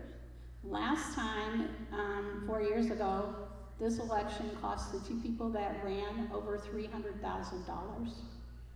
The same money that drives that kind of election drives the people who win it. So I'm thinking that we need somebody who represents regular people. And that's what I intend to do. Thank you very much. Brother Schultz. So, I'm from Texas. I don't know if y'all can tell, not the traditional Portlander. I've been here since, 91. I've had family here for a lot of years. And throughout my time here, PPS has continued to go through these up and down cycles with largely the same type of candidates coming forward, highly educated, very well positioned financially, kids that are often out of school, have been through the system, and there's great value, there's great people. I'm not saying they're not great, but I'm saying they don't represent the folks that are working. I still have grease on my hands from fixing my truck the other day. I got dirt on my shoes from being out in the woods with a bunch of kids. That's the number one thing I bring, is that I tend to be the more relatable person. I'm approachable. If you catch me at a neighborhood association meeting or on a phone call, you can talk to me for an hour and a half. I'm that guy that you can, and we'll also gladly talk back, obviously. So when I looked at the ballot and who was, I put my name in the last minute, right? 4 hours before it closed. I saw Michelle's name on there, and I recognized that name. No disrespect, Ms. Clark, but I recognized that name, and I was like, yeah, there's no one like that in Zone 7. That was very frustrating to me, and I was like, and there's nobody that's going to get on that ballot and say, hey, there needs to be more like these folks, like Ms. Clark and Mr. Pass in Zone 7. Speaking of, why is there only 2 candidates from my zone coming to this very influential, powerful race? Because you're going to, in this seat, dictate what happens in our school system. It's the crux of our whole city. And yet, there's 1 here, 3 there, 2 there, and yet you have board members that say, oh, I was putting 80 hours in, I still couldn't get the job done, I have to step away from it. That's broken. Do we need more board seats? Well, let's advocate for that. Do we need to better utilize our systems to get the voice of the people? Well, let's utilize that. And I don't hear people say that. They say, oh, well, I'll take my stab at doing the same thing the last one did. And I don't think that's helping us. I don't think we've gotten anywhere in the last 30 years with that kind of attitude. I see your time. Thank you very much for having me. Thank you. It's Scott. Thank you. So I want to thank Nicole again for pulling this together. It's a lot of work, and this is a really great event. So thank you very much. I want to end with a little bit of optimism in terms of where I think PPS can go. And as I mentioned earlier, I've been frustrated with the condition of the schools, the broken relationship between the district and our teachers, and the fact that our schools produce such widely disparate outcomes. I do think we're at a potential turning point, right? We've hired a superintendent who is very, very focused on equity issues. He's brought in a really talented leadership team, and he's talking and saying the right things. What we need is a board that's going to ask the right questions and hold them accountable for achieving results on those things. The voters of Portland have been very supportive of the schools. We passed a bond in 2012, a bond in 2017, and another one coming up in 2020. It is essential that we get this additional funding in order to rebuild and modernize all of our schools throughout the district.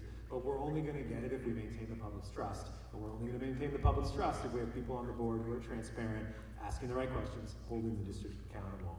And finally, there's a potential for getting an additional $2 billion out of the state. That's not enough. We're going to have to keep advocating really hard, but man, it would be a huge relief if we were able to get that over the next couple of years. But if we do get those resources, we need to spend them very wisely and very carefully. This is something I spent my career doing, and I hope that that's a skill I can bring to the board as well in terms of asking the right questions, holding the district accountable, and targeting those resources to the places where they need to be targeted.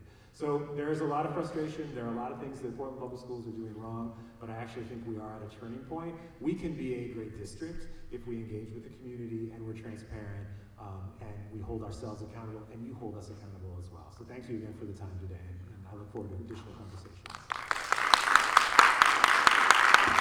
Last but not least, Ms. Clark. My experience with students every day has called me to come to this work, and as a person who identifies as an educator and sees on the front lines these issues that are impacting students in my work, I have a deep calling to change and be a person that I didn't get to have when I was in high school, and that's why I'm in this work. I think that spending time and investing time in leadership that has that experience to create educational policy for Black student success, for restorative conduct, is something that is desperately needed in PPS, and things that I have done and can contribute. I have been supported by, this campaign is a grassroots campaign. I don't have access to wealth. I'm a full-time educator, so we're out here door knocking and engaging communities. Folks from the Reynolds School District, Representative Bynum, Representative Hernandez, folks from the Multnomah Education Service District, PPS teachers, PCC labor orgs, and a number of other groups, Avell Gordley, Charlotte Rutherford, Bob Boyer. Those folks have supported my candidacy, and that has been very affirming to know that this community and moving with consensus building and community-driven work is something that resonates, and that's something that I can bring to the school board. When we have a truly unified vision for uplifting all voices, Black voices, we are in a position to create the realities that we deserve and that Black students deserve, and that's something that I will bring with my potential candidacy.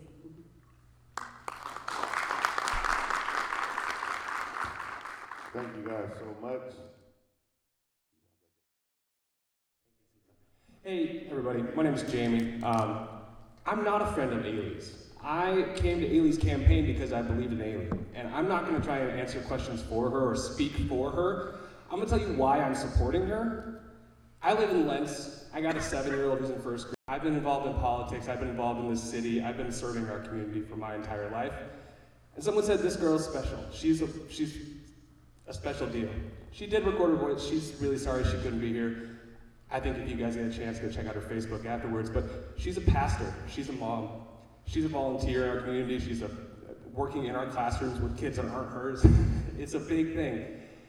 To take on a responsibility like this, all these folks are taking on a huge challenge to face insurmountable obstacles that are coming towards us. I'm inspired by Ailey's campaign. It's no reflection on Mr. Schultz. He's a great person who's also wanting to serve our community. I just picked my boat, which one I'm getting on. I think if you get a chance to check her out, she has a funny spelling name. It doesn't look like the word Ailey. It doesn't. That's the one. I think she's gonna be great. I think we're all gonna be well served by whatever this election goes. I personally will. Oh my God. I'll just leave you with saying I personally hope that you'll take the time and really consider who is running this time around and what fits best for what your vision of what the future is. Ailey has been endorsed by PAT, Portland Associated Teachers, Stanford Children, Planned Parenthood. A lot of really great people are putting their name behind her. Barbara Roberts, my boss, Commissioner Fish, a lot of really good people. There are really good people up here. This isn't about who's better or who's worse. This is about what you all think is right for your children and the future of our schools. So thank you all for coming out. Thanks for giving me the chance to talk. And please, if you get a chance, check out Ailey's video. And thanks y'all.